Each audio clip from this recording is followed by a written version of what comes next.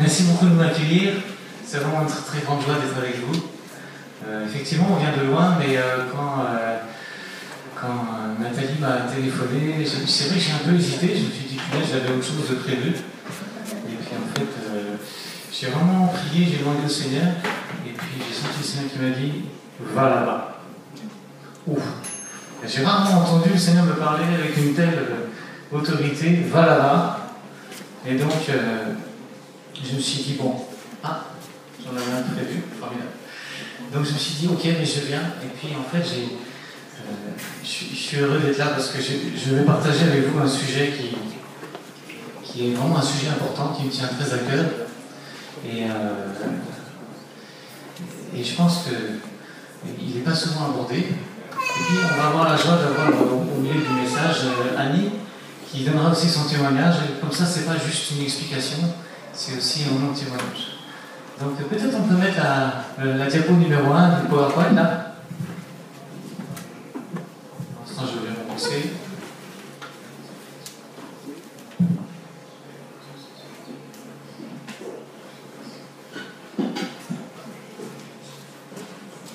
Voilà. Je vais vous promener un peu là. Voilà. Alors on voit pas bien la photo. En fait, le truc, ça s'appelle si pour que tu te relèves. Et pourquoi j'ai intitulé ce PowerPoint comme ça? C'est parce que je pense que votre motiveur est laissé. Quand on est comme ça dans un problème d'addiction, on est vraiment un petit peu comme ce jeune homme qui est là sur cette photo et on est vraiment accablé. Et moi, j'ai vraiment la compassion pour tous ceux qui ont des difficultés, de manière générale, avec une addiction. On en parlera un petit peu, on expliquera qu'est-ce que c'est, comment ça vient, où ça nous amène, comment Jésus nous relève. Alors je vais vous dire franchement, c'est un message chrétien, c'est pas un message de docteur. Et puis, qu'est-ce qu'on peut faire?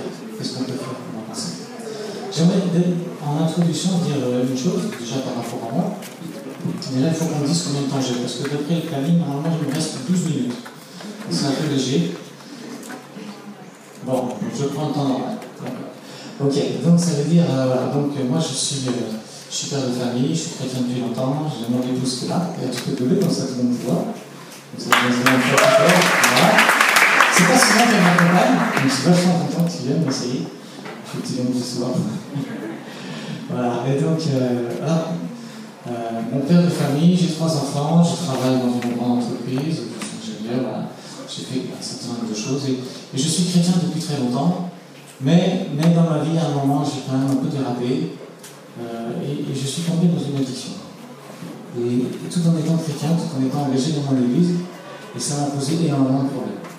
Donc je vous en parlerai un petit peu plus tard pour vous dire que c'est pas juste comme ça un témoignage sur un sujet intéressant, mais c'est aussi quelque chose que j'ai vécu et qui m'a fait beaucoup souffrir. Et parce que j'en suis sorti, grâce à Dieu, j'aime partager ça. J'aimerais vous raconter un petit truc. Il y a très longtemps, il y avait un bonhomme dans un jardin et il y avait un arbre.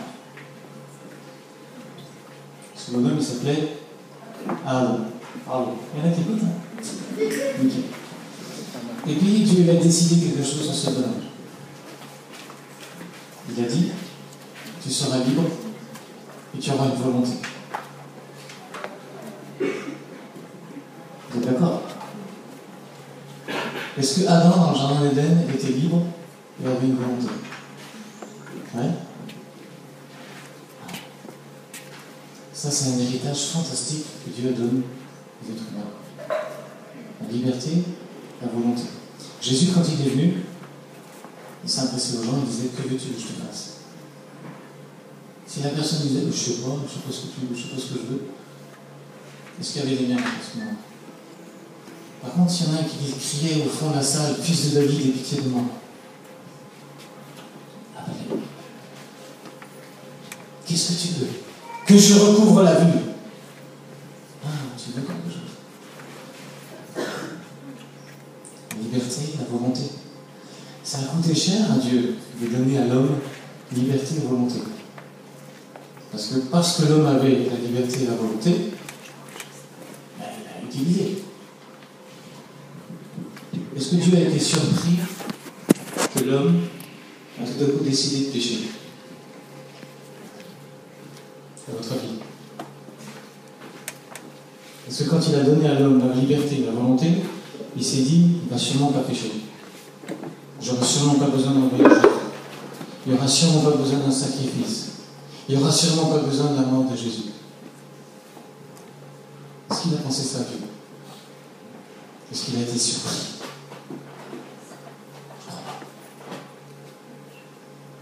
Il nous a donné quelque chose d'extrêmement précieux. Liberté et volonté. Et le diable, dans son projet maléfique, il s'est dit, je vais leur enlever la liberté et la volonté. Quelqu'un qui est dans une addiction, quelle que soit, il n'est plus libre, il est esclave. Et on verra un peu plus tard que sa volonté est complètement exclue. C'est pour ça que je suis tellement attaché à vous parler de ce que je vais vous parler ce soir. Parce que Jésus est venu précisément pour détruire les œuvres du diable. Et les œuvres du diable, c'est que les hommes ne soient ni libres et qu'il n'ait plus de volonté. Ok? Commence. Comment ça marche une addiction? Déjà, qu'est-ce que c'est les addictions? Quelqu'un connaît? On peut être addict à quoi? Cigarette, la drogue, l'alcool, internet. Qu'est-ce qu'il y a d'autre? Téléphone? Ça, jeux vidéo, ouais. Ah, dépendance affective, oui, à quelqu'un. Quoi d'autre? Grignotage, nourriture, achat compulsif, lecture aussi. Il y a pas mal de choses. Hein? Eh, vous êtes vachement spécialiste. Vous savez déjà beaucoup, hein? Bon. Est-ce qu'il y a un lien entre tout ça? Oui. Oui. Il y a un lien entre tout ça. Et c'est ce lien que je vais essayer de vous expliquer. Allez, on passe à la diapo 2. Le mécanisme de la dépendance. Comment ça marche? Vous voyez, si je me balade comme ça gêne?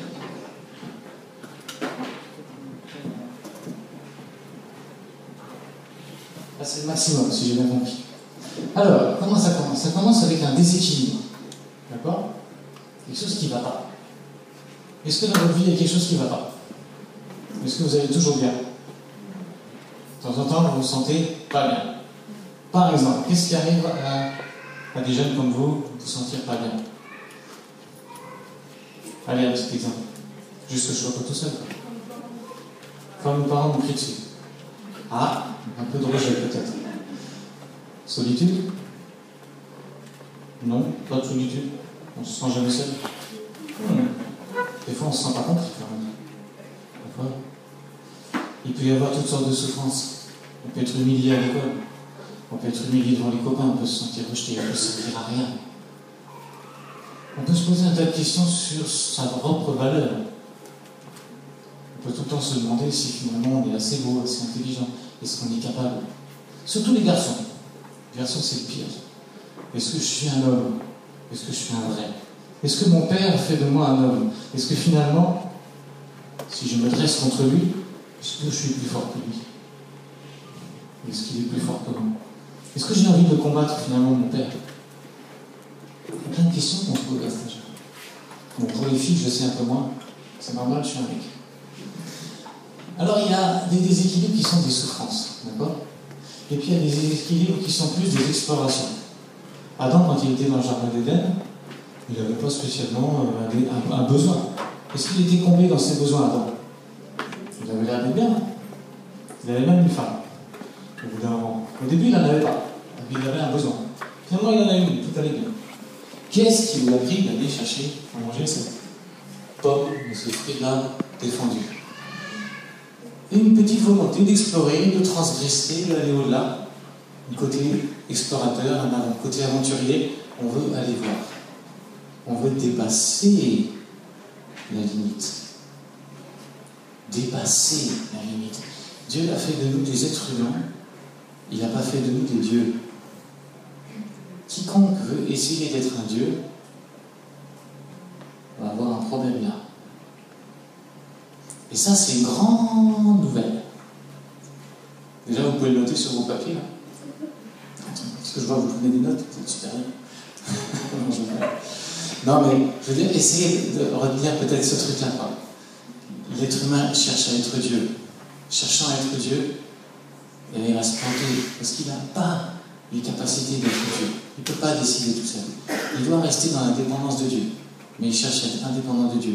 Alors, c'est facile de le dire en Europe, parce qu'en Europe, les gens veulent être Dieu. Ils ne veulent plus de Dieu. Dans d'autres pays, ils savent très bien qu'il faut un Dieu. Ils ne savent juste pas où le trouver. En Europe, on ne veut plus de Dieu. Alors, il y a un déséquilibre, et donc il y a un malaise. Voilà. Il y a un malaise, bon, un malaise. Et puis, alors, quand on a un malaise, on dit, bon, on va faire quelque chose. Et on va utiliser quelque chose de génial qui nous a été offert, qui s'appelle la volonté. Et on va trouver quelque chose. Alors, selon le contexte dans lequel on est, eh ben, on va trouver un truc ou un autre. Alors, Annie nous parlera de ce qu'elle a trouvé, mais elle avait un contexte familial qui faisait qu'elle a trouvé, elle a glissé directement vers ça. C'est un contexte. On dit toujours qu'une addiction vient d'abord par une personne qui a une situation de souffrance ou de difficulté, qui est liée à un contexte dans lequel il est. Voilà. Alors, est-ce qu'il y a des chrétiens dans la salle? J'ai vu qu'il y en a quelques-uns qui chantaient, donc je me suis dit qu'ils étaient sans doute chrétiens. Voilà. Donc il y en a quelques-uns qui sont dans un contexte d'église. Et dans un contexte d'église, quand on a une difficulté, une souffrance ou autre, et qu'on veut chercher un artifice pour s'en sortir, on cherche un artifice caché. Parce que dans l'église, il ne faut pas que ça se voit. Sinon, on est cuit. D'accord? Parce que quand on est chrétien, on est des bons chrétiens. Quand on est des bons chrétiens, tout va bien. On est toujours joyeux et tout et tout. Et donc, quand on a un problème, il ne faut pas que tu aies un problème, ça ne doit pas durer longtemps. Si tu en as un, attends, on va prier, puis dans 10 minutes, tu vas être bien. Ah bon, tu as un problème qui dure une semaine, puis attends, il y a quelque chose qui ne va pas, on va encore... Bon. Et alors, une personne qui est comme ça, dans une difficulté de solitude, de souffrance, qui se pose un tas de questions, qui finalement... et je veux dire, c'est un peu normal, parce qu'il y a des âges particuliers. Vous êtes plutôt genre 20 ans. Donc vous avez déjà passé l'adolescence, donc vous avez déjà passé un certain nombre de questions. Mais ces questions, elles ont encore besoin d'être solidement fondées. Qui vous êtes? D'accord? Et alors on cherche un artifice. Voilà. On cherche un artifice, quelqu'un tout à coup dit, tiens, je prends une clope et je fume ma clope. Ah! Et alors qu'est-ce qui se passe au moment de l'artifice? Il y a un apaisement du malaise. Il y a un apaisement. L'artifice, il marche. S'il ne marchait pas, on ne le ferait pas. Quelqu'un qui boit un grand coup, qui fait une cuite, qui rigole toute la soirée, qui a été le héros pendant toute la soirée parce qu'il a bu comme tout le monde, quand il rentre chez lui, il se dit, j'étais quand même le meilleur ce soir. Et d'habitude, je suis le plus nul. Pas cette fois-ci. Il y a quelque chose qui a marché. Il y a un apaisement. Et après, si tu veux bien appuyer sur la petite flèche, qu'est-ce qui se passe? Voilà, il se passe que là, l'apaisement et l'euphorie, alors qu'on pensait que ça allait annuler le malaise, ça renforce le malaise. Celui qui s'est bourré, il se dit, finalement, j'étais la vedette hier soir. Mais aujourd'hui, je suis moins que rien, parce que, d'abord, ce qui a fait de moi quelqu'un de fantastique hier soir, c'était un peu artificiel. Et en plus, j'ai même pas été capable de m'arrêter à bon moment. Résultat, mon malaise qui était petit, parce qu'on a des questions, il est devenu grand. Et comme il est devenu grand, on a dit, punaise, il faut faire quelque chose. Il faut sortir de ce malaise. Pour sortir de ce malaise, vite une solution. Quelle solution? Mais j'avais trouvé quelque chose. J'avais trouvé quelque chose et c'est cet artifice. Et alors, il y a un phénomène de rotation qui se met en route. On appelle ça l'initialisation. On initialise le phénomène, et puis ce qui se passe aussi, le mot est caché, là, c'est l'accoutumance. On s'habitue à ça. Les Juifs disent, il suffit de faire 3 fois le même péché, au bout d'un moment tu le trouves normal. 3 fois. 3 fois le même péché, et après tu commences à le justifier. Donc ça va très, très, très vite. Et c'est le piège qui commence. Comment va le piège? On passe à la diapo suivante. Le déséquilibre, il est toujours là. De temps en temps, il n'est pas là. Mais de temps en temps, il est là. Mais regardez le malaise, il a grossi. Et regardez l'artifice, il a grossi aussi. Pourquoi il a grossi? Parce que pour combler le problème, ça suffit plus une cuite tous les mois. Il vaut mieux une toutes les semaines. Alors là, on parle d'alcool. Mais si on parlait d'autre chose? Et là, excusez-moi les filles, mais il faut que je parle aux garçons. Donc vous pouvez boucher vos oreilles si ça vous choque. Mais vous êtes des grandes filles, donc vous allez écouter quand même.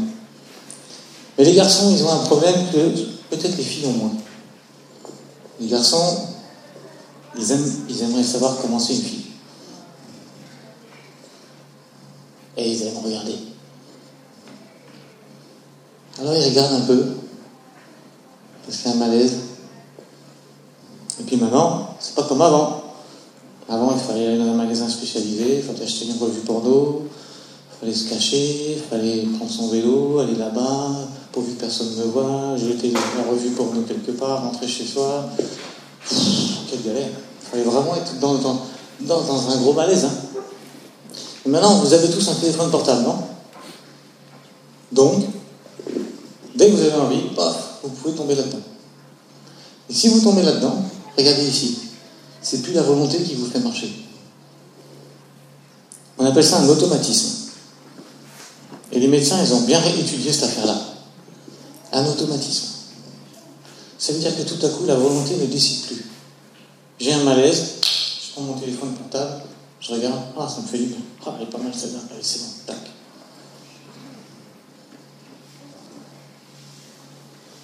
Il est où l'apaisement? Elle est où l'euphorie? J'en ai vu quelques-uns qui souriaient. Je regarde exprès pas dans leur direction, comme ça ne les dérange pas.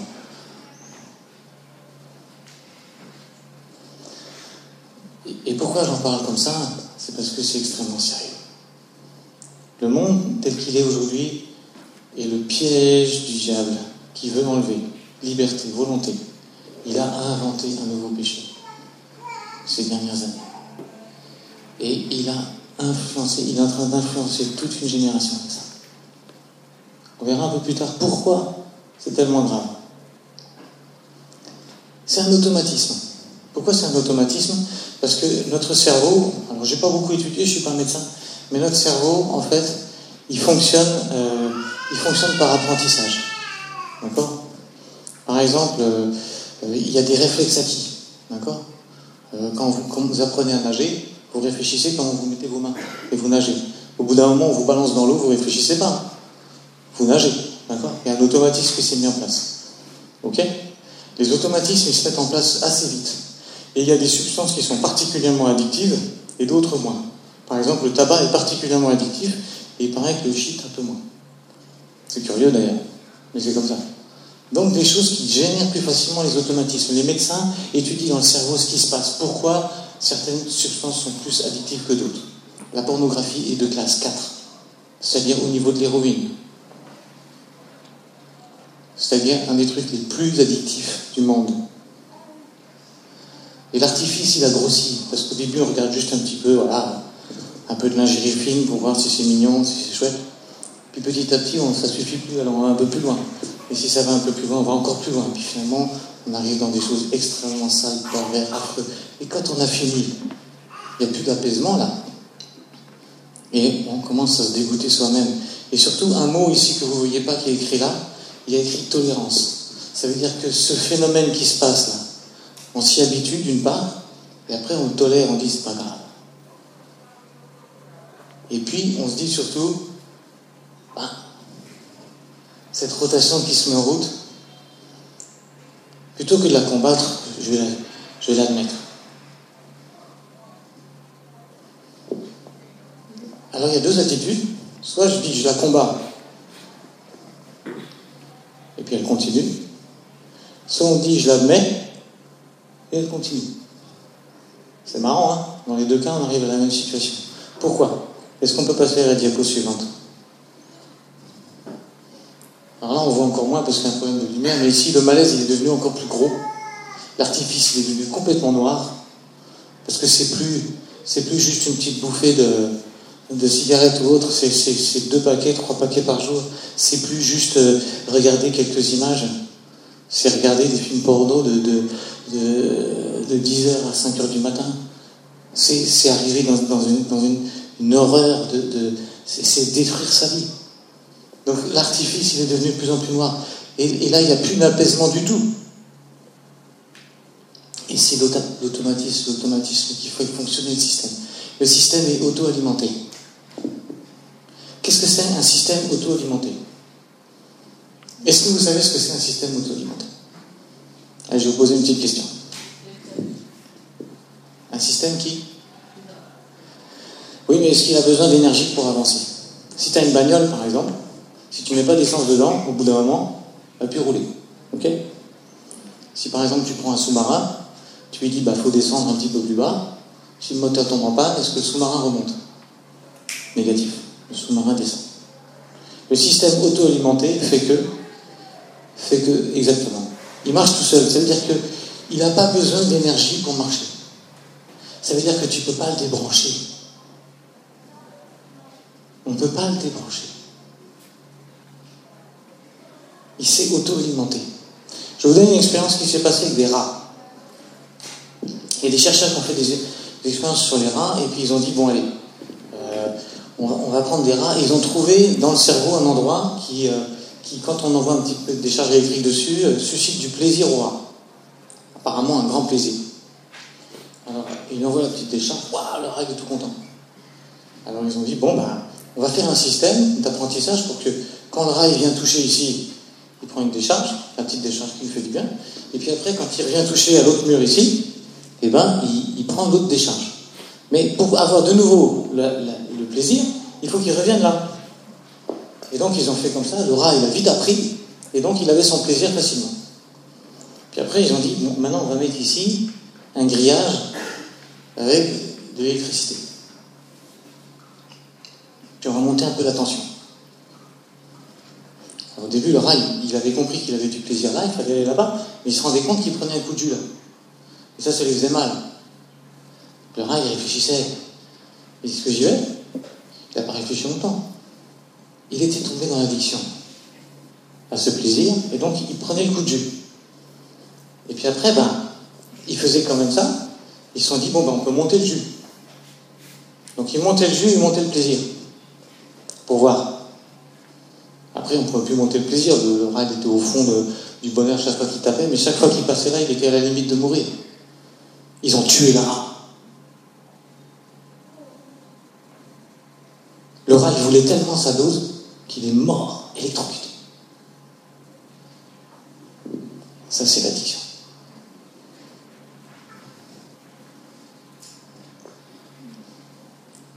C'est un engrenage. Et on ne joue pas avec ça. L'Organisation mondiale de la santé dit que c'est un syndrome pour lequel la consommation d'un produit devient une exigence supérieure à celle des autres comportements qui, avant, avaient une grande valeur. La consommation du produit addictif devient plus important que tout. Il prend toute la place. Et vous avez tous lu des bouquins, genre La Croix et le Poignard, ou des choses comme ça, ou peut-être maintenant on lit plus ça. Mais où on parle des drogués qui, pas à cause de la drogue, ils abandonnent, ils trahissent leur famille, ils trahissent leurs parents, ils sont menteurs, ils vont au bout ils perdent toute leur humanité parce qu'il leur faut sans arrêt leur truc. Quoi. Et quelqu'un qui est addict à la pornographie, il met en danger sa famille, il met en danger son foyer, il met en danger son travail, sa santé. Tout ce qui avait de la valeur s'envole. Parce qu'il est dans ce système. Et voilà pourquoi je disais que c'est l'œuvre du diable et que le diable veut nous enlever liberté, volonté. Je ne vais pas passer trop de temps là-dessus, parce que c'est déprimant. Ça va, vous n'êtes pas déprimé? Je rappelle simplement, ça c'est un truc que j'ai vu sur... Ah oui, il faut le passer. Diapo 6, un petit truc sur Internet. L'addiction, ça commence avec une initialisation, c'était le début. D'accord? Ensuite, ça continue avec une poursuite de comportement où on apprend, on est dans le learning, on apprend à développer ses automatismes, ça vient assez vite. Ensuite, La consommation, elle est là pour éviter les conséquences émotionnelles négatives plutôt que la recherche vaine de plaisir. C'est-à-dire que quand on est dans l'étape 3, la consommation du produit, c'est plus pour avoir du plaisir comme on avait au début, c'est pour compenser le malheur qu'on a une fois qu'on a consommé. Donc c'est encore pire, vous voyez, d'accord ? Et à la fin, c'est l'étape, la perte totale de contrôle de la consommation. Voilà. Bon. Est-ce que j'ai besoin d'insister encore sur l'engrenage ? C'est lourd, hein ? Je vous ai fait mal un peu. Non ? Bon. Alors je vais sauter le diapo suivant. Allez, je vais poser une petite question. Diapo 8, si tu veux bien. Celui qui a dit qu'il se pose plusieurs questions. Il se pose une question comme ça, par exemple. Quand je suis en train de tomber, qui c'est qui tombe ? Est-ce que c'est moi ? C'est moi qui fais ça ? C'est moi ou c'est quelqu'un d'autre en moi ?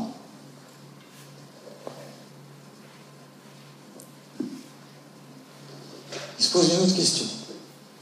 Est-ce que je suis un acteur responsable ou est-ce que je suis une victime ? Quand est-ce que je suis passé de acteur responsable à victime ? Quand est-ce que je suis passé de je pêche à quelque chose en moi pêche ? Est-ce que ce que je fais révèle ce que je suis ? On dit on reconnaît l'arbre à ses fruits. Quelqu'un qui est dans l'addiction, il produit des fruits d'addiction. Est-ce qu'il est ça ou est-ce qu'il n'est pas ça ? J'aime bien, j'ai lu un bouquin où il y avait quelqu'un qui disait on parle des drogués, mais on ne devrait jamais dire ça. On devrait dire des personnes qui se droguent. Ce sont d'abord des personnes avant des drogués. Et être une droguée ou un drogué, ça n'existe pas. Quelle est cette force en moi ? Autre question, qu'est-ce qui meurt en moi ?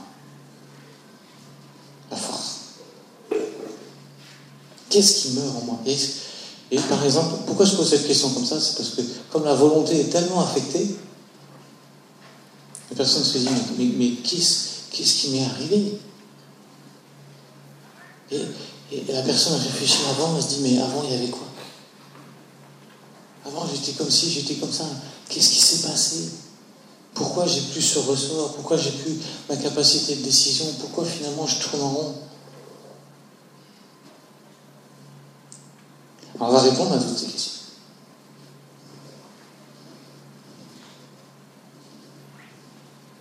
On va répondre à toutes ces questions.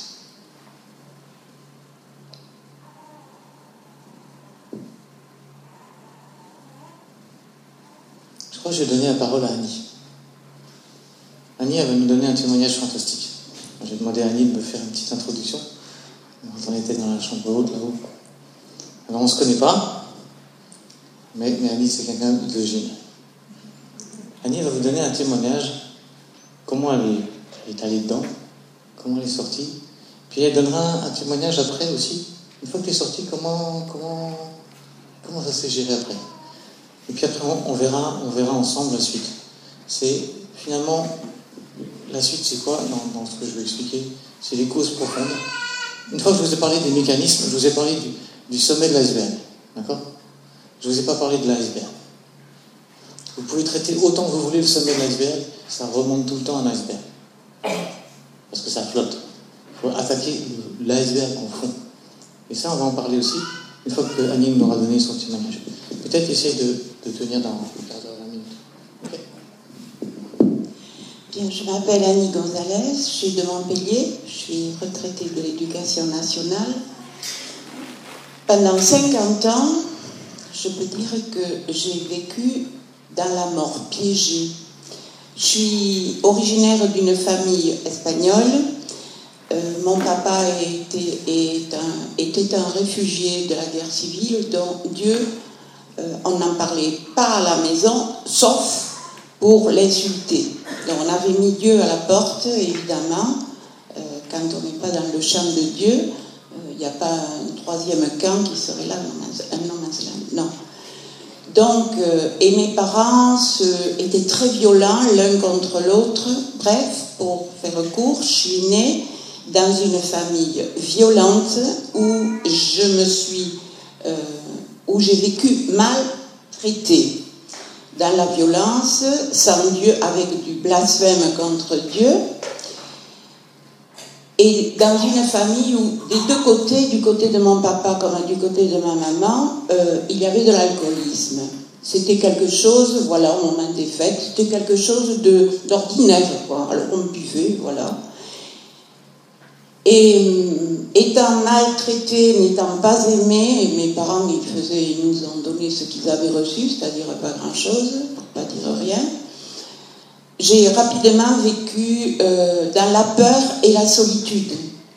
Et quand à l'adolescence, quand les premières difficultés sont apparues, eh bien, avec les copains, rarement quand je voyais des copains aux fêtes du village, eh ben, je buvais. C'était normal, hein, on rigolait, je buvais.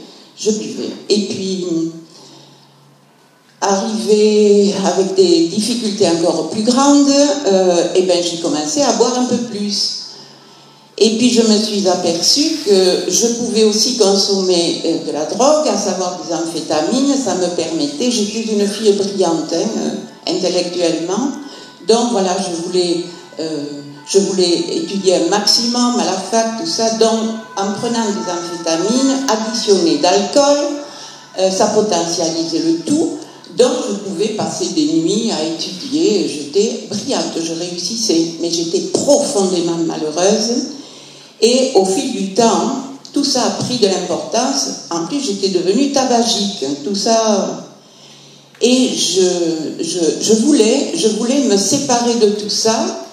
Dans la Bible dit, la dernière condition est pire que la première. Quand j'arrêtais tout ça parce que je sentais que je flirtais avec la mort, quand je m'arrêtais, je tenais, c'était terrible parce que, voilà, c'est comme dans mes tripes, des choses qui étaient arrachées, déchirées, c'était violent, c'était cruel, et la dernière condition était pire que la première, et je revenais de plus belle. Bref, je passe, pour faire court, je suis devenue marginalisée à l'éducation nationale, danger public, on m'a congédiée, voilà, mes voisins, voilà, j'étais la folle, et ma famille, je portais atteinte à la réputation, donc on lui ferme la porte de la maison. Et c'est comme ça, doucement mais sûrement, que je me suis retrouvée encore plus marginalisée, piégée dans l'alcool, piégée dans la drogue, piégée dans le tabagisme et la perversion sexuelle. Tout ça va ensemble. Bref, et reniflant, je peux dire, reniflant des vapeurs de mort. Je peux dire que mon témoignage, c'est passer de la mort à la vie. Et puis, j'avais des voisins qui m'avaient remarqué, des catholiques épris de compassion. Ben, nous, on va dans une communauté, tout ça se passait à Montpellier. Nous allons dans une communauté où on chante, où on prie, et ça fait du bien. Tu devrais venir. C'est intéressant. Bien. Jusqu'au jour où ils ont réussi à m'embarquer, c'était l'Assemblée chrétienne de Montpellier, pasteur Jean-Louis Jabin. J'arrive alors à manque parce que j'allais de quart d'heure en quart d'heure pour m'alimenter de tout ça. Mais vraiment, quand je dis j'avais reniflé des vapeurs d'enfer, c'était sûr. Les démons ont des odeurs, de la puanteur, et l'alcool en particulier. Et inutile de vous dire que je me ruinais dans tout ça, hein. Ça coûte de l'argent, hein. Les addictions coûtent de l'argent. Amènent des gens à la ruine, amènent des gens, comme ça a été dit, même à voler et aller en prison. Bien, moi j'ai frisé tout ça. Et donc, le pasteur a prié, voilà, et moi je disais, tiens, j'entends parler de Dieu, plus Jésus, jusqu'au jour où il y a eu, alors là j'en pouvais plus, parce que j'arrivais dans l'église, Jean-Louis qui est là pourrait le dire, j'arrivais à l'église, j'étais défigurée parce que j'arrivais à manque déjà. Et jusqu'au jour où il y a eu un appel Et moi, j'entendais parler de ce Jésus, et puis à l'époque, Jean-Louis, je disais, il ressemble à Jésus, il me regarde. Moi, je connaissais rien de Jésus, tu vois. J'entendais parler, ça commençait à me toucher, mais plus la parole de Dieu me touchait, plus mes seigneurs s'excitaient, et plus mes seigneurs exigeaient de moi. La cruauté, ça je peux dire que c'est cruel, c'est destructeur, c'est mortifère. Et un appel au pardon, un jour arrive où j'en pouvais plus, bien, Dieu a connu les choses, et Jean-Louis dit, si quelqu'un maintenant veut vivre le pardon de Jésus, il s'avance. Et j'ai dit, ça c'est pour moi. Alors j'ai rassemblé mes jambes, j'ai mesuré la distance, parce que je tombais. Le diable ne voulait pas que je vive des choses du royaume. Et puis je suis arrivée, et ils étaient là 3, ils ont prié pour moi. J'ai vécu, si quelqu'un veut vivre le pardon de Jésus, qui s'avance. J'ai vécu le pardon de Jésus. Je suis tombée, je me suis relevée, j'étais nettoyée. Donc, plus d'alcool, plus de drogue, plus de tabac, plus de... Voilà. La sexualité, ça a été plus difficile, mais ça a été vaincu aussi. La perversion sexuelle. Bien. Et j'ai cheminé, contente, voilà, tranquille, paisible par rapport à ce qui étaient mes seigneurs. Et adorant le Seigneur des Seigneurs, comme une folle, il y a Jean-Louis qui est témoin. Voilà, très, voilà. Et puis j'ai cheminé jusqu'au jour où j'ai travaillé avec une personne qui buvait autant que ce qu'elle mangeait, une missionnaire, ne croyez pas, c'est chrétien tout ça. Et donc, influencée, il y avait quelque chose qui était resté non résolu. Influencée, una copita, un petit verre, et ça m'a reprise.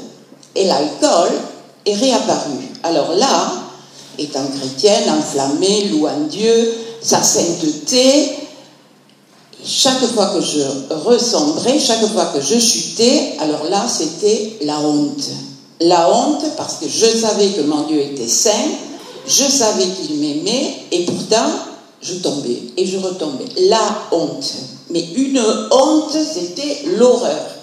La culpabilité, jusqu'au jour où Dieu est bon, il fait tout à merveille. Je rencontre un pasteur, un homme de Dieu, un fou de Dieu encore, et qui se met à parler, et il dit, dans ma vie, j'ai dû prendre position par rapport à l'alcool, et j'ai dû rompre un pacte avec Bacchus qui était là dans ma vie, dans ma famille. Et j'ai dit, ça c'est pour moi. Parce que, étant héritière d'une famille où il y avait l'alcool de deux côtés, où c'était banalisé, j'ai dit, ça c'est pour moi. Ce pacte avec Bacchus, ça a fait tilt dans mon cœur. Je suis allée le trouver et je lui ai dit, ce que tu as dit c'est pour moi. Il m'a dit, très bien, alors tu vas le faire, je vais être témoin. Et j'ai pris autorité au nom de Jésus, et je me souviens que je faisais comme ça, avec les doigts, le ciseau du Saint-Esprit, et j'ai coupé ce cordon ombilical comme circoncision, comme quand une sage-femme coupe le cordon ombilical de la maman, entre la maman et le bébé.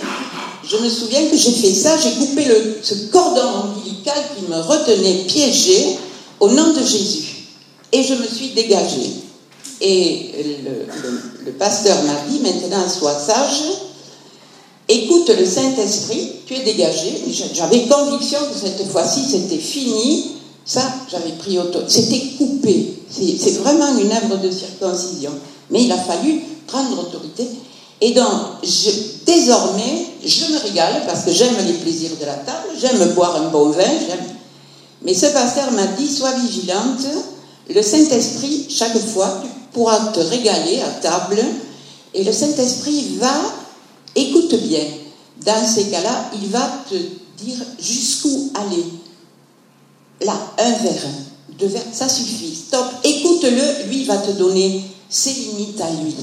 Et je peux dire que je suis la femme la plus heureuse sur la terre, surtout à table, surtout dans la convivialité, et je suis libre par rapport à ces choses-là. Voilà des bonnes nouvelles.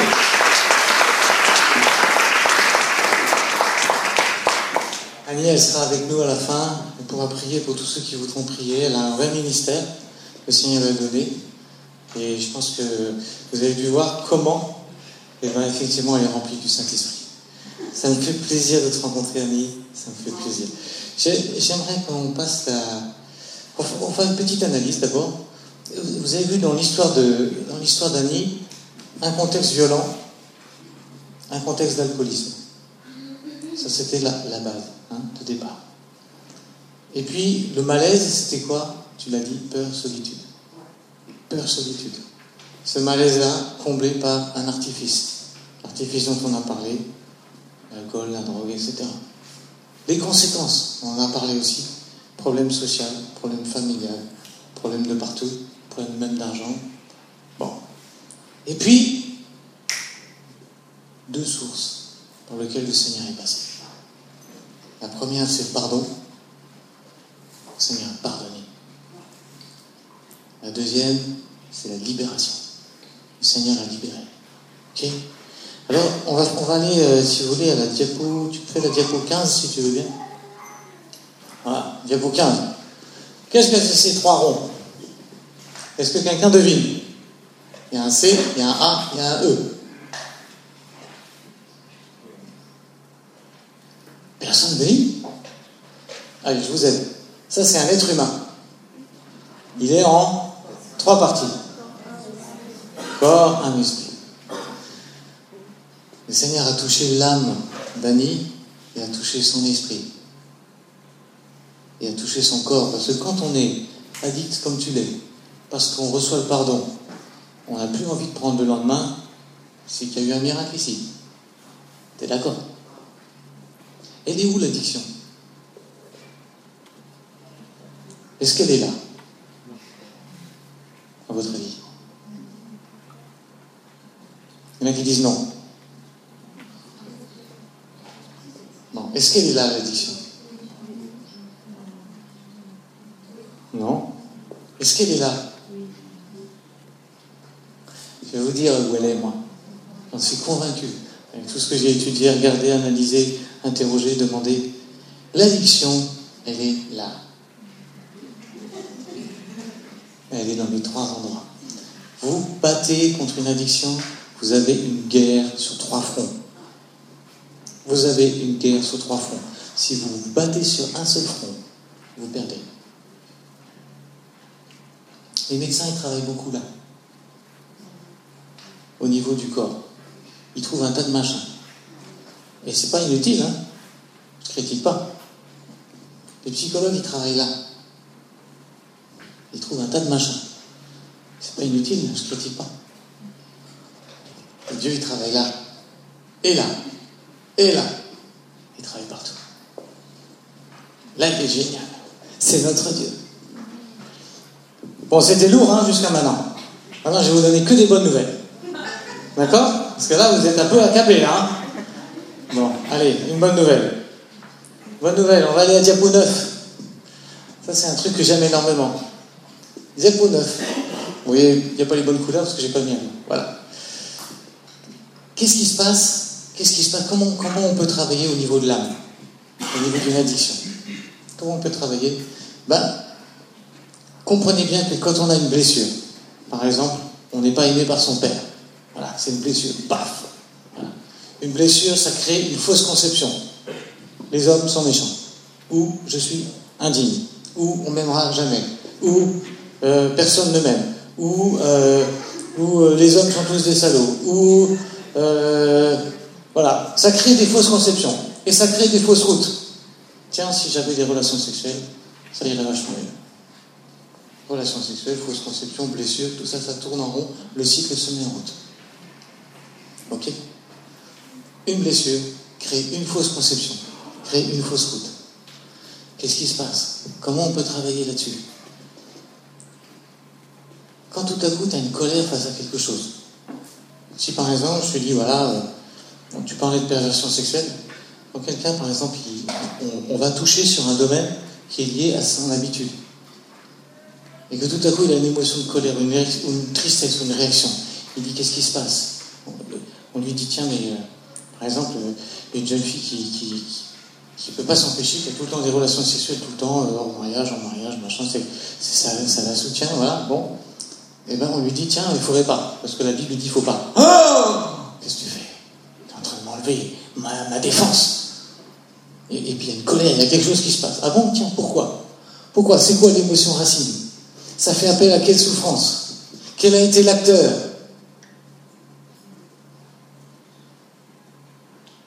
Alors il y a deux façons de faire ça.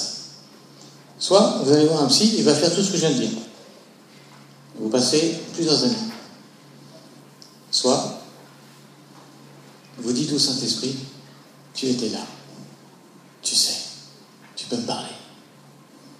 Et moi j'ai la chance de faire des séminaires avec une vingtaine de personnes en général, qui s'appelle le mur de mon cœur, où on travaille ça.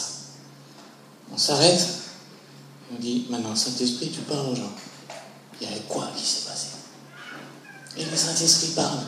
Et les gens tout à coup disent. Alors ça se fait en individuel ou tout simplement personnel. Et comment vois-tu Dieu à cause de cette blessure? Quel rapport entre cette blessure et Dieu? Eh bien Dieu, il n'était pas là. Et puis il y avait JB qui avait fait une chanson là, et qui parlait du point levé. Au fond de nos cœurs, il y a des points levés contre Dieu. Dieu, t'étais pas là quand mon père n'était pas gentil avec moi. T'étais pas là quand je souffrais. Quand j'ai vu les autres qui commençaient à être chouettes et heureux à l'adolescence et que moi j'étais obligé d'aller à l'église, j'étais humilié. Tu es un Dieu qui prive. Et tout ça, ce sont des fausses conceptions de Dieu et qui sont générées par les blessures qu'on a et qui sont générées par les fausses conceptions que l'on construit. Et j'ai beaucoup aimé ce que tu as dit, Annie, parce qu'on est libéré par le pardon. À qui vais-je pardonner? Est-ce que je vais pardonner à mon père qui ne m'a pas aimé? Est-ce que je vais pardonner à mon premier petit copain qui m'a laissé? Comment je vais pardonner? Et là, franchement, j'aurais voulu passer un peu de temps pour vous parler du pardon, parce que, vous savez, Jésus, qu'est-ce qu'il a fait? Il est venu sur la terre, et il a dit, je vais pardonner à tous les hommes. Il est monté sur la croix, et il est mort pour tous. Et tous. Certains ont envie de dire, certains le méritent, d'autres ne le méritent pas. Non, personne ne le mérite, il est mort pour tous. Quand vous vous mettez à pardonner, vous vous associez à l'œuvre la plus extraordinaire qu'a fait Jésus. La puissance de Dieu vient sur vous. C'est pour ça que le pardon est si important. Si vous voulez voir la puissance de Dieu venir sur vous, si vous voulez du secours, vous vous collez à Dieu. Vous collez à Dieu. Comment se coller à Dieu? Vous collez à Jésus qui a pardonné. Vous pardonnez aussi. Et pardonner, c'est dommage, on n'a pas le temps, mais je vous en aurais parlé des heures, parce que le pardon, il y a tellement de fausses conceptions sur le pardon. Par exemple, le pardon, c'est oublier. Le pardon, c'est j'ai pas eu mal. Le pardon, c'est pas grave s'il recommence. Le pardon, c'est etc. Tout ça, c'est fausses conceptions. Le pardon, c'est je ne lui en veux plus et je voudrais que Dieu le bénisse et que lui aussi soit sauvé, qu'il aille au ciel. Ça, c'est le pardon. D'accord? Donc, il y a le pardon. Et puis, cette conception de Dieu, Dieu est un Père et il nous rétablit dans la filiation. Et souvent, quand on est dans une souffrance et qu'on est tombé là-dedans, dans ce piège-là, eh bien, on se demande finalement si on est vraiment enfant de Dieu. Et ça, c'est le plus dur. Ça, c'est le plus dur. Et la vérité qui libère, c'est tu es adopté. Tu es mon enfant bien-aimé. Le fils prodigue, le fils aîné, vous avez entendu parler? Lequel le Dieu aime le plus? L'aîné ou le prodigue? Qui c'est qui est le plus aimé par le Père? Il aime les deux pareils, bien sûr. Lequel il bénéficie le plus de l'amour de Dieu? Les deux ont bénéficié de la même façon. Et c'est à la dimension de la foi qu'il va avoir dans le cœur de l'un ou de l'autre qui va bénéficier ou pas. Qu'est-ce qu'a dit le Père au fils aîné? Je suis toujours avec toi. Mais tu ne m'as jamais rien demandé. Et le fils prodigue, quand il est revenu, il a dit « J'aurai quelque chose de mon père ». Donc il lui a demandé quelque chose. Si vous demandez à Dieu, parce que vous êtes enfant de Dieu, parce que vous avez compris que Dieu est votre Père, qui vous aime, que son amour est inconditionnel, alors vous n'avez plus peur de demander. Si vous n'avez plus peur de demander, vous recevez. Vous comprenez pourquoi l'addiction c'est terrible? Parce que quand on est dans l'addiction, on a honte, comme tu disais. On a tellement honte qu'on n'osera pas demander à Dieu. Comme on n'osera pas demander à Dieu, on ne recevra rien. Comme on ne recevra rien, on restera malheureux. L'addiction, ça détruit la foi. Ça détruit la foi. Et ça détruit l'image de soi, ça nous amène au rejet, ça nous amène au suicide. Vous voyez ça? Ça, c'est un petit schéma important qu'il faut avoir en tête. J'ai une blessure. Je me suis défendu contre cette blessure. J'ai fait une fausse route. Cette fausse route a été associée à une fausse conception de Dieu. Tout à coup, Dieu vient avec sa parole. Il me dit, tu es aimé. Tu es mon fils bien-aimé. Je t'aime d'un amour inconditionnel. Je t'aime d'un amour éternel. Quand Pierre a demandé à Jésus, combien de fois je vais pardonner? Il s'est dit, si jamais j'arrive à pardonner 7 fois, c'est génial. 7 fois dans une journée pour la même chose. Ah, j'ai fait un truc bien. Jésus lui dit 7 fois, 70 fois. Ça veut dire que dans le même jour, 490 fois, tu fais la même faute et Dieu te pardonne encore. Dans la même journée. Le pardon de Dieu est infini pour celui qui se repent. D'accord? Qu'il n'y ait aucune condamnation. Vous avez chanté un chant magnifique sur la Gratia de l'Impact. Qu'est-ce que j'aime ça? Chantez-le tous les jours. C'est pas c'est seul. Hein? Vous savez ça? J'ai vu quelqu'un qui chantait. Croyez à la grâce de Dieu. N'essayez pas de mériter la grâce de Dieu. Il y a un autre domaine où il faut laisser Dieu intervenir, c'est au niveau de l'esprit. Il y a beaucoup de gens qui disent « Ah oui, mais le problème, il est dans l'âme. Si j'ai traité mon âme, ça va bien se passer. » Et le témoignage de Annie est vraiment parfait par rapport à ça. C'est que, en fait, le diable attaque avec ses démons. Excusez-moi de la mauvaise nouvelle, les petits loups, mais il y a écrit dans la Bible que le diable est un lion rugissant, cherchant qui il va dévorer. On va faire un test. Bah! Vous avez peur? Pourtant, c'est juste moi qui ai crié dans un micro. Le diable est un lion rugissant. Normalement, ça fait encore plus peur que ça. Qu'est-ce qu'il faut faire avec ce diable qui est un lion rugissant, cherchant qui il va dévorer? Il y a le verset juste derrière. Je vous ai réveillé. Ça marche à tous les coups. Bon, qu'est-ce qu'il faut faire? Quelqu'un connaît le verset? Jacques 4, 7. Qui connaît? Jacques 4, verset 7.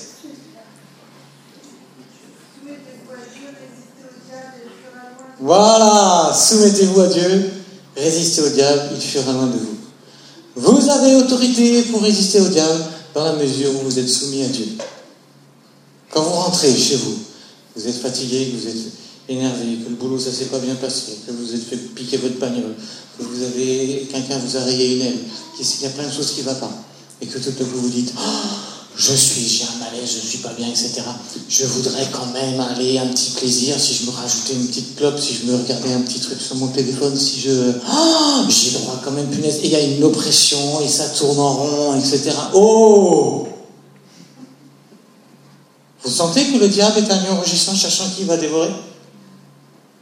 Alors vous faites comme moi, prenez votre guitare, chantez 1 ou 2 chants de consécration, où vous dites à Dieu, je me soumets à toi. Et après, vous chantez 1 ou 2 chants de proclamation. Je résiste à l'ennemi.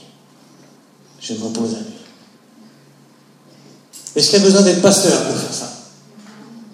Est-ce qu'il y a besoin d'avoir un ministère? Qui a autorité sur le diable? Qui c'est qui n'a pas?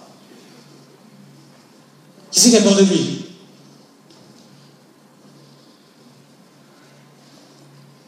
Il y aura un long message à faire là-dessus. Moi, j'en ai marre d'avoir peur du diable. Je peux avoir peur de lui. Je veux que quand je le sens rôder autour de moi, je vais faire je vais utiliser le insectati. Et il fuira loin de moi.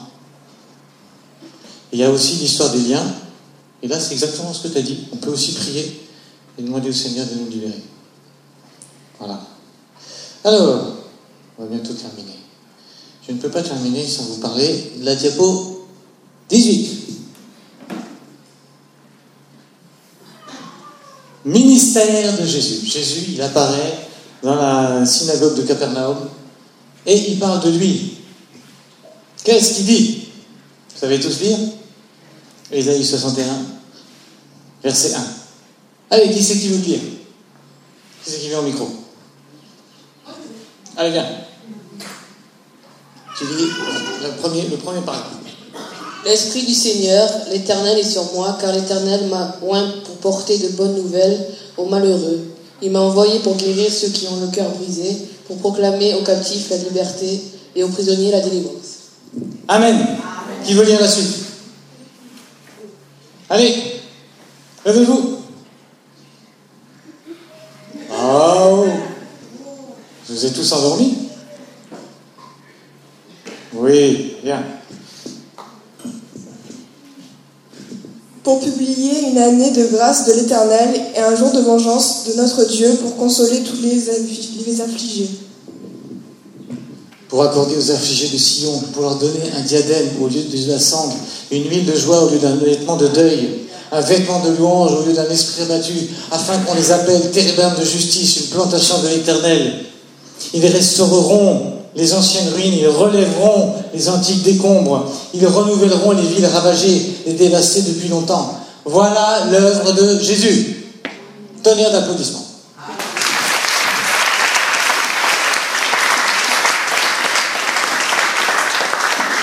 Tonnerre d'applaudissements.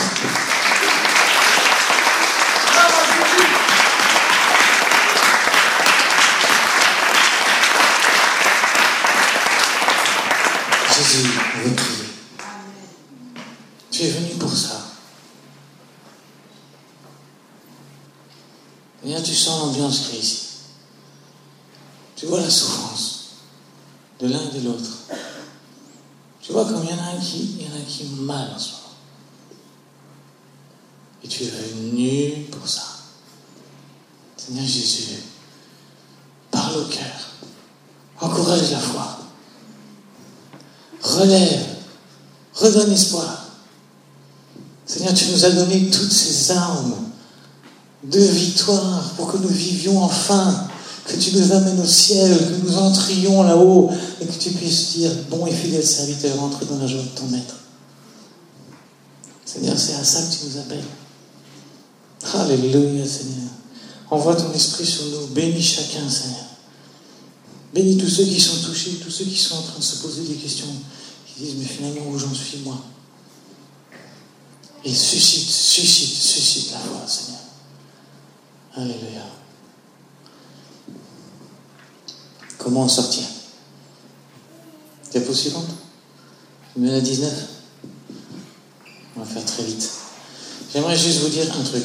Ça, on va passer vite là-dessus. Mais voilà, il y a quelques années, c'était en 1934, il y a un groupe qui s'appelle les Alcooliques Anonymes. Les Alcooliques Anonymes, tout le monde connaît, parce qu'ils ont 100 000 dans le groupe, dans le monde. Au départ, c'était des chrétiens. Et ils ont créé ce qu'ils appellent les 12 étapes. D'accord?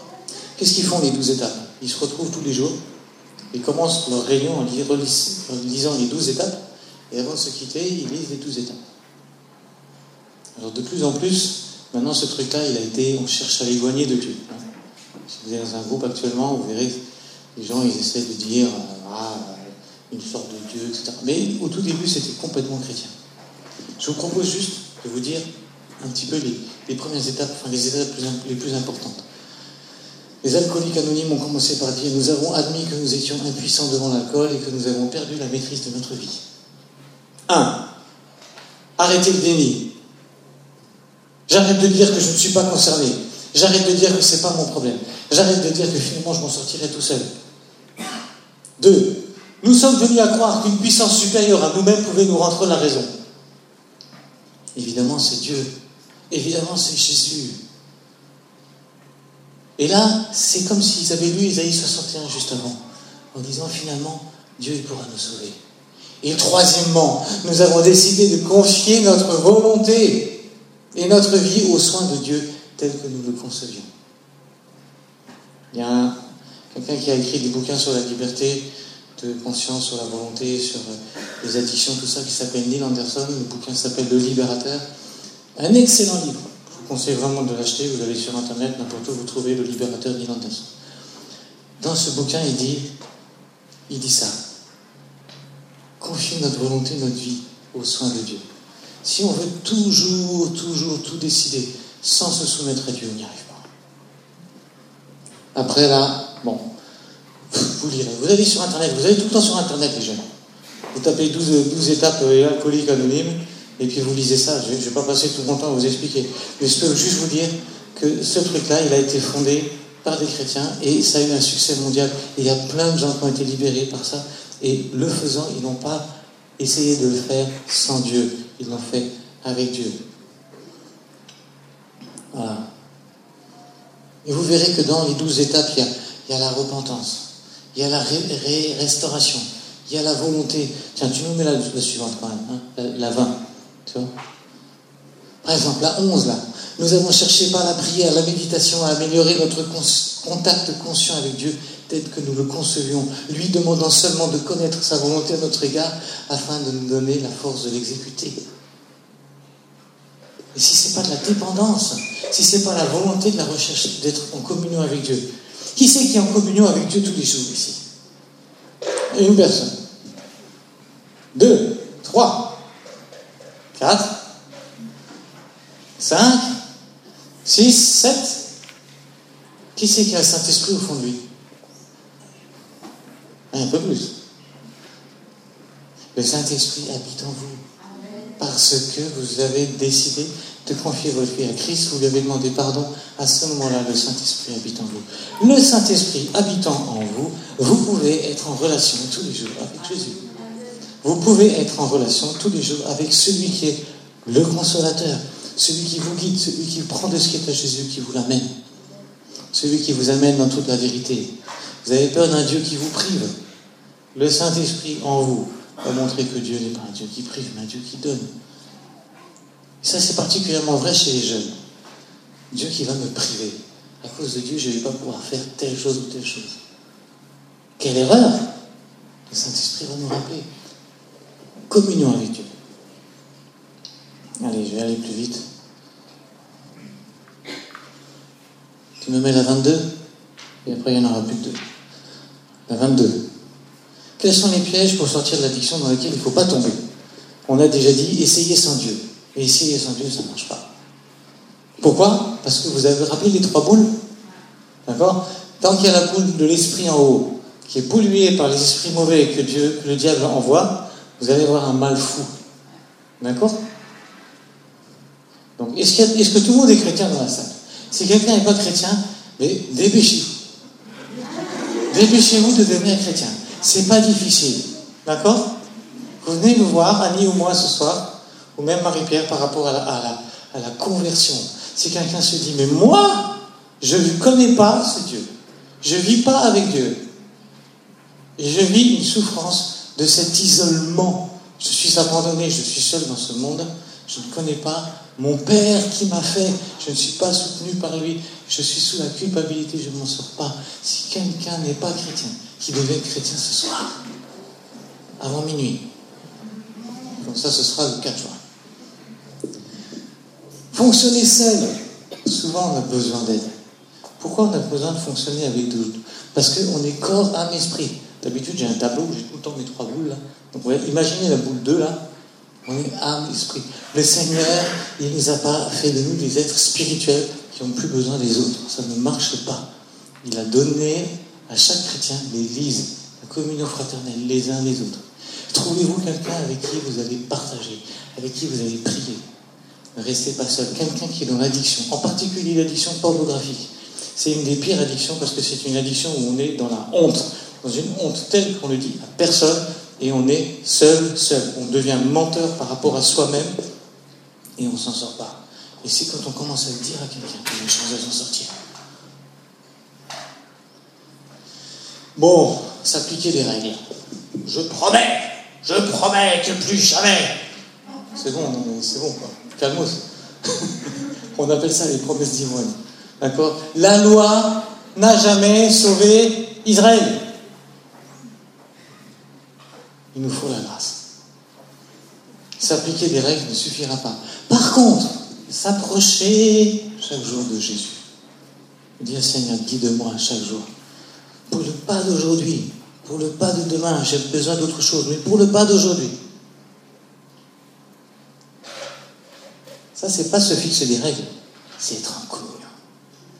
Le Saint-Esprit habite en vous, celui qui a l'Esprit de Christ, il peut entendre la voix de Dieu. Mes brebis entendent ma voix. C'est la Bible qui le dit. Vous êtes chrétien? Est-ce que vous entendez la voix de Dieu? Oui? Un peu? Beaucoup? Passionnément? Cherchez à écouter. Le Seigneur habite en vous. Il connaît les chemins pour parler à vos cœurs. S'auto-punir pour arrêter. Il y a un verset qui dit « Déchirez vos cœurs et non vos vêtements ». Ça ne sert à rien de s'humilier devant tout le monde. Ça ne sert à rien d'amplifier les conséquences pour essayer d'avoir tellement peur des conséquences que finalement on arrête. D'accord? Ça ne sert à rien. Il ne faut pas le faire. Victimiser. C'est tellement pas de ma faute. C'est tellement... Il y a quand même une partie où on a décidé quelque chose. Faire la moitié du chemin. Genre, je regarde plus le porno, mais je regarde quand même toute la lingerie, des machins, etc. Et tous les jours, et voilà, pendant 2 heures. Ça va pas marcher. D'accord. Et puis, abandonner s'il y a une rechute. Ça, c'est pire aussi. Vous savez, il y a eu 2 apôtres qui ont fait des rechutes graves dans la Bible. Vous connaissez? Allez, qui c'est qui devine? Des apôtres qui ont fait des rechutes graves. Ils ont commencé à marcher avec Jésus, et puis tout à coup, ils ont dit non, on arrête. Il y a eu Pierre, et il y a eu Judas. Quelle différence entre Pierre et Judas? Pierre, quoi? Pierre, il va demander pardon. On va y revenir.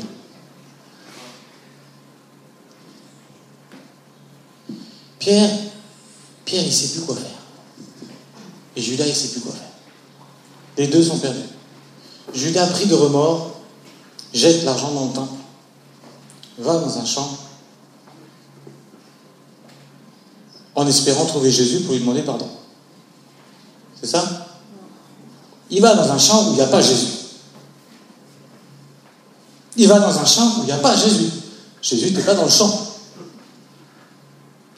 Il n'est pas retourné vers Jésus. Pierre, lui, il monte dans la barque et il dit à ses potes, je vais pêcher. Comme avant. J'ai échoué. Bien sûr, j'étais avec Jésus.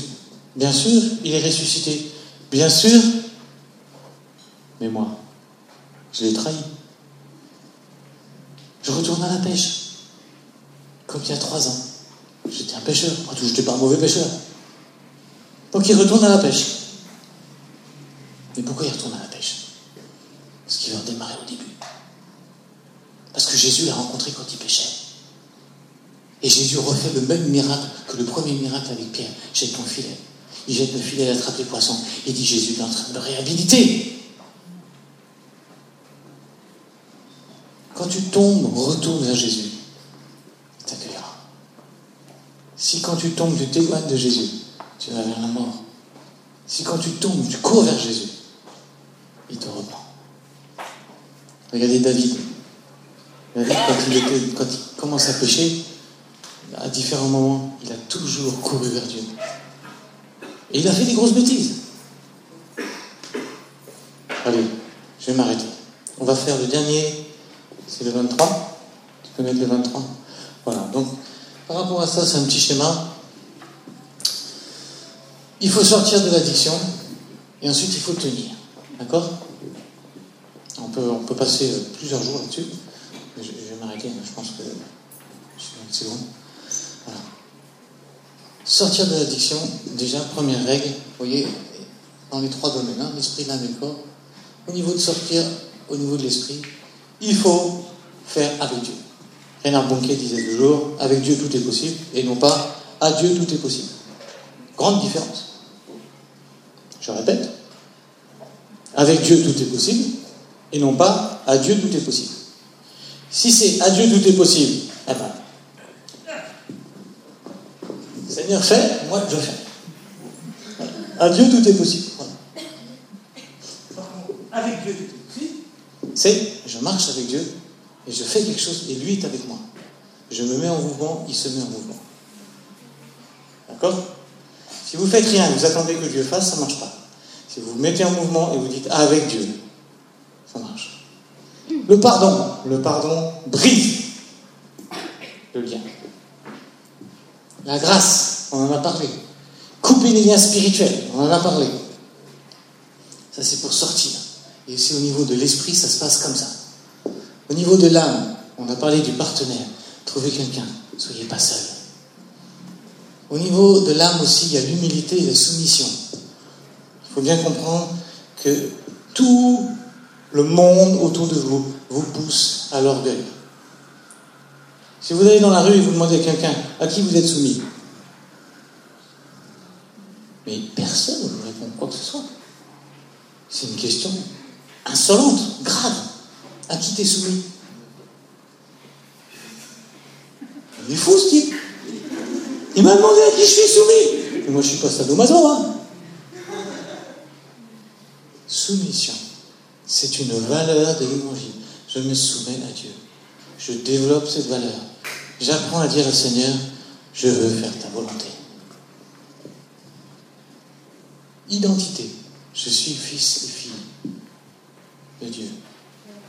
Dieu m'a adopté, je suis son enfant. Je suis son enfant. Construisez ça. Construisez. J'avance. 3. Au niveau du corps, supprimez les occasions de chute. On parle du contexte. Vous êtes dans une addiction, vous tombez toujours au même endroit, n'allez plus à cet endroit. Si vous tombez toujours avec la même chose, supprimez cette chose de votre vie. Soyez radical. Jésus a dit, si ton œil est une occasion de chute, arrange. Moi j'ai un pote, il me disait toujours, j'arrive pas à m'en sortir de la pornographie, c'est trop terrible, j'arrive pas. Un jour je vais le voir, il me dit, c'est fini, c'est fantastique. Je dis, ah bon, comment t'as fait? Il dit, j'ai plus internet. Je dis, mais comment tu fais? Il dit, bah tant pis. Pour moi, je suis libre. Je reprendrai plus tard, quand ce sera fini. Mais pour l'instant, j'ai plus. Il a coupé. Vous avez peur de faire un truc radical? C'est la vie ou la mort derrière. Hein. Tenir bon. Au niveau de l'esprit. Combler le manque d'amour. Toute personne a un manque d'amour. Personne n'a reçu assez d'amour. Tout le monde cherche l'amour. Tout le monde. Dieu donne un amour inconditionnel. Dieu vous aime tous. Personne n'a à mériter l'amour de Dieu. Tu cherches à mériter l'amour de Dieu. Ne te fatigue pas, il t'aime déjà. Tu te demandes s'il t'aime un peu comme ça? Ne te fatigue pas. C'est un amour inconditionnel. Dépendre de Dieu. On en a parlé. Renoncer à être Dieu. Renoncer à vouloir piloter sa vie soi-même. Être soumis au Saint-Esprit. Puiser en lui l'eau vive, la parole de Dieu. D'accord? Ça, c'est des bonnes habitudes pour tenir. Et puis, au niveau du corps, ayez une vie équilibrée. Traitez vos besoins. Rentrez dans votre destinée. Si vous savez que vous avez un besoin terrible dans quelque chose, mais ne le niez pas. Ne le niez pas. Ne le faites pas par orgueil, j'ai besoin de rien. Ayez le courage de temps en temps de remarquer qu'une émotion monte et que vous avez besoin de quelque chose. Ayez le courage de voir, alors les jeunes maintenant c'est bon, hein, c'est pour les plus grands qu'on dit, mais ayez le courage de faire un peu de sport, ayez le courage de faire un peu de vous occuper de vous. Ouais. Il y a quand même des choses qui sont dans le domaine du corps où finalement, voilà. Alors la vie, elle est le résultat de ce dont on se protège et dont on se nourrit. Normalement, j'ai un dernier diapo, mais je ne vais pas la parler parce que maintenant c'est trop tard. C'est bon, j'arrête. C'est juste la gestion des rechutes. J'ai parlé de Pierre, j'ai parlé de Judas. c'est rare que quelqu'un sorte d'une addiction et que c'est sans rechute. Mais s'il y a une rechute, et souvent il y en a, on se relève vite. Quelqu'un qui tombe n'est pas forcément... Un chrétien addict n'est pas forcément un addict chrétien. C'est quoi qui est finalement le point de départ? Quelqu'un qui tombe une fois. Si ce soir je sors et je fume une clope, est-ce que je suis un fumeur? Je suis peut-être un mec qui ne fume pas, mais qui a tout à coup fumé une clope. Donc on peut se relever assez facilement. Par contre, le diable va accuser. Tu croyais être libre? Tu croyais être libre? Si vous l'écoutez, depuis, si vous lui mettez la parole de Dieu, Ésaïe 61, il est venu pour libérer les captifs, il est venu pour me libérer. Alors vous êtes libre. Voilà, c'est fini. C'est fini, on va prier. On va prier parce que je crois vraiment que le Seigneur veut toucher l'un ou l'autre. Je crois vraiment que le Seigneur veut toucher l'un ou l'autre. Peut-être les musiciens peuvent venir là. Cédric, tu devais venir là. Et puis, on va y avoir une démarche, tu vas nous l'expliquer avec la croix là. Mais avant, on va quand même prier. On va prier pour simplement écouter le Saint-Esprit. D'accord? Et dire au Saint-Esprit, mais Seigneur, moi là-dedans. Mes besoins, ma souffrance, mes habitudes, mes réflexes. Tout ce système-là. Est-ce que je te l'amène ou est-ce que je le garde? Est-ce que je reste découragé ou est-ce que j'avance? Je crois vraiment que le Seigneur veut nous permettre d'avancer ce soir.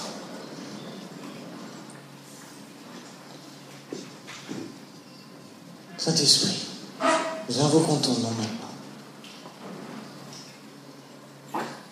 Toi, qui as été appelé consolateur, d'abord, en premier,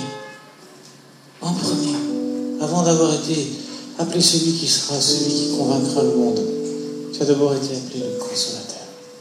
Moi, je te prie de venir consoler. Viens consoler. Je sens de la souffrance dans cette salle. Et ma vie souffre. Je sais que tu peux consoler. Tu consoles avec l'amour du Père, avec l'amour de Dieu, l'amour inconditionnel. Le Seigneur te parle, te dit je t'aime. Je t'aime. J'étais là quand tu souffrais. J'étais là au moment où tu criais. J'étais là quand tu as pris tes fausses routes. J'étais là quand tu étais découragé. Je suis toujours avec toi.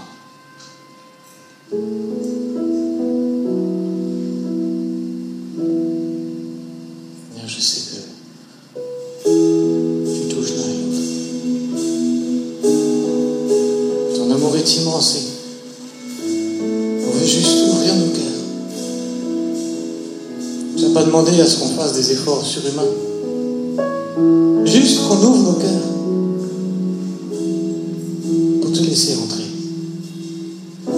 On a chanté ce chant, Saint-Esprit viens, et tu es déjà venu. Maintenant que tu es dans nos cœurs, maintenant que tu es dans nos vies, la seule chose qu'on te dit, Saint-Esprit, prends ta place dans tout mon être. Va dans les recoins sombres. Va là où je ne te laisse pas entrer. Va là où ça fait mal. Va là où j'ai mis de côté parce que je me suis dit non, ici c'est pas possible. Ici j'ai trop souffert. Tu viens pas là. Seigneur, oui, viens là. Parce que tu as la douceur. Tu as la douceur, tu as la compassion, tu as tout l'amour du Père.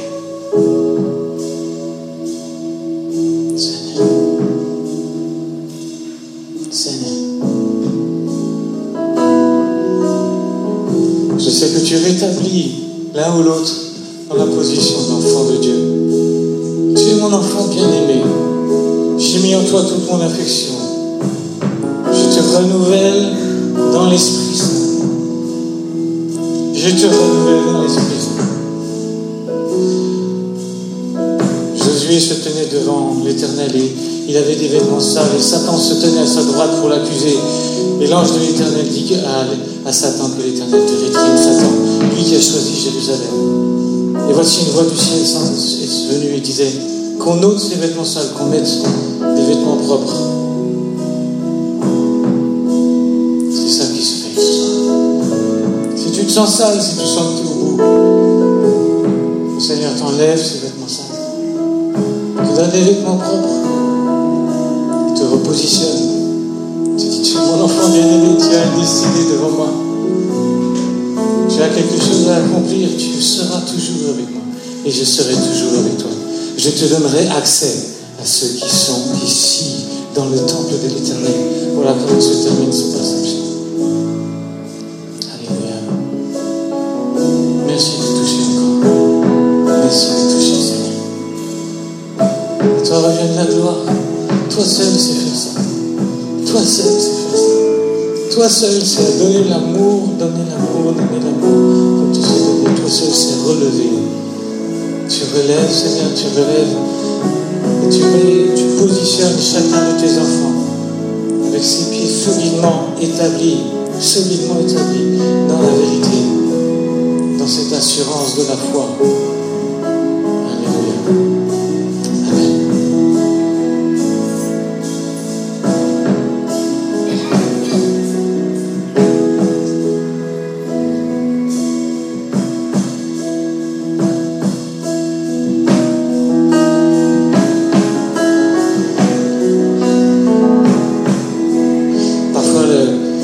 Il est bon pour quand on fait une démarche vis-à-vis de Dieu et qu'on veut déposer quelque chose de particulier, de le matérialiser. S'il y a quelque chose de précis qui s'est passé au niveau de votre cœur, si le Seigneur vous a parlé de quelque chose de précis, que vous voulez déposer devant Dieu, que ce soit une blessure, que ce soit une fausse conception, que ce soit un non-pardon, que ce soit une douleur, vous pouvez prendre un post-it, parce qu'on va vous distribuer là. C'est en train de partir là. Voilà. Et donc, vous pourrez écrire sur ce post-it, ça je vais le déposer, mais pas n'importe où. On va le poser sur la croix de Jésus. C'est là-bas qu'il a tout porté. Et c'est parce qu'on l'amène à la croix de Jésus que ça va se passer quelque chose dans notre cœur. Si on ne l'amenait pas à la croix de Jésus, ça ne sert à rien.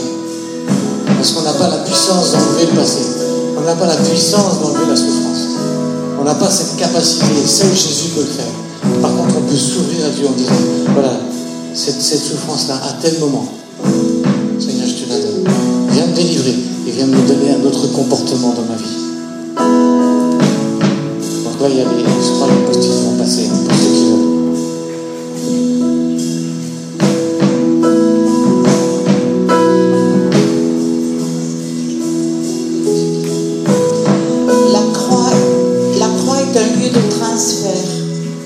Quand on donne à la croix de Jésus, quand on lui donne ses souffrances, son tourmence, ce qui nous attache, ce qui nous captive, quand on lui donne ce qui nous fait mal, lui, c'est un lieu de transfert, lui nous donne sa paix, lui nous libère de ce qui nous fait mal.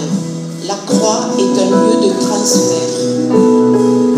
Et c'est aussi le lieu qui nous amène pleinement en relation tous les jours avec lui. Tous les jours avec lui. La bonne nouvelle de ce soir, s'il y a quelque chose à retenir, vous pouvez être tous les jours avec Jésus. Tous les jours, tous les jours, tous les jours, tous les jours, tous les jours, tous les jours. Je voudrais juste ajouter par souci de discrétion, la croix elle est au fond. Donc ceux qui souhaitent aller mettre leur papier sur la croix, c'est au fond et vous le collez du côté où on ne verra pas ce qui est écrit dessus. Et c'est symbolique, il y a un papier adhésif en fait sur la croix, vous pouvez le mettre, voilà, la croix qui est au fond, et mettez-le quand vous vous sentez prêt.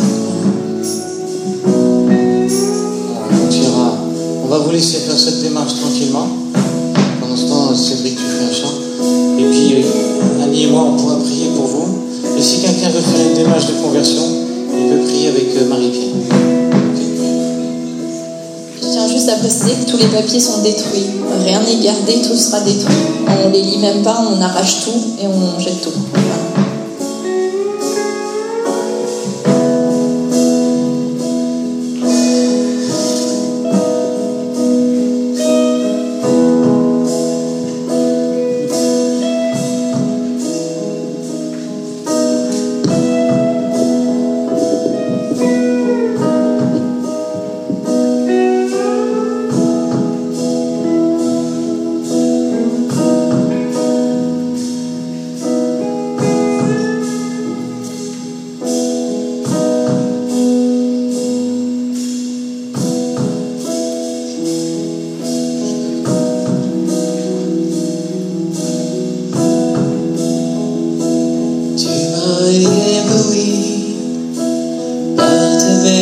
mélodie, tu m'entoures d'un chant d'amour, chant de délivrance devant mes ennemis. Toutes mes craintes s'enfuient. Je ne suis plus esclave de la peur. Je suis enfant de Dieu. Je ne suis plus esclave de la peur. Je suis enfant de Dieu.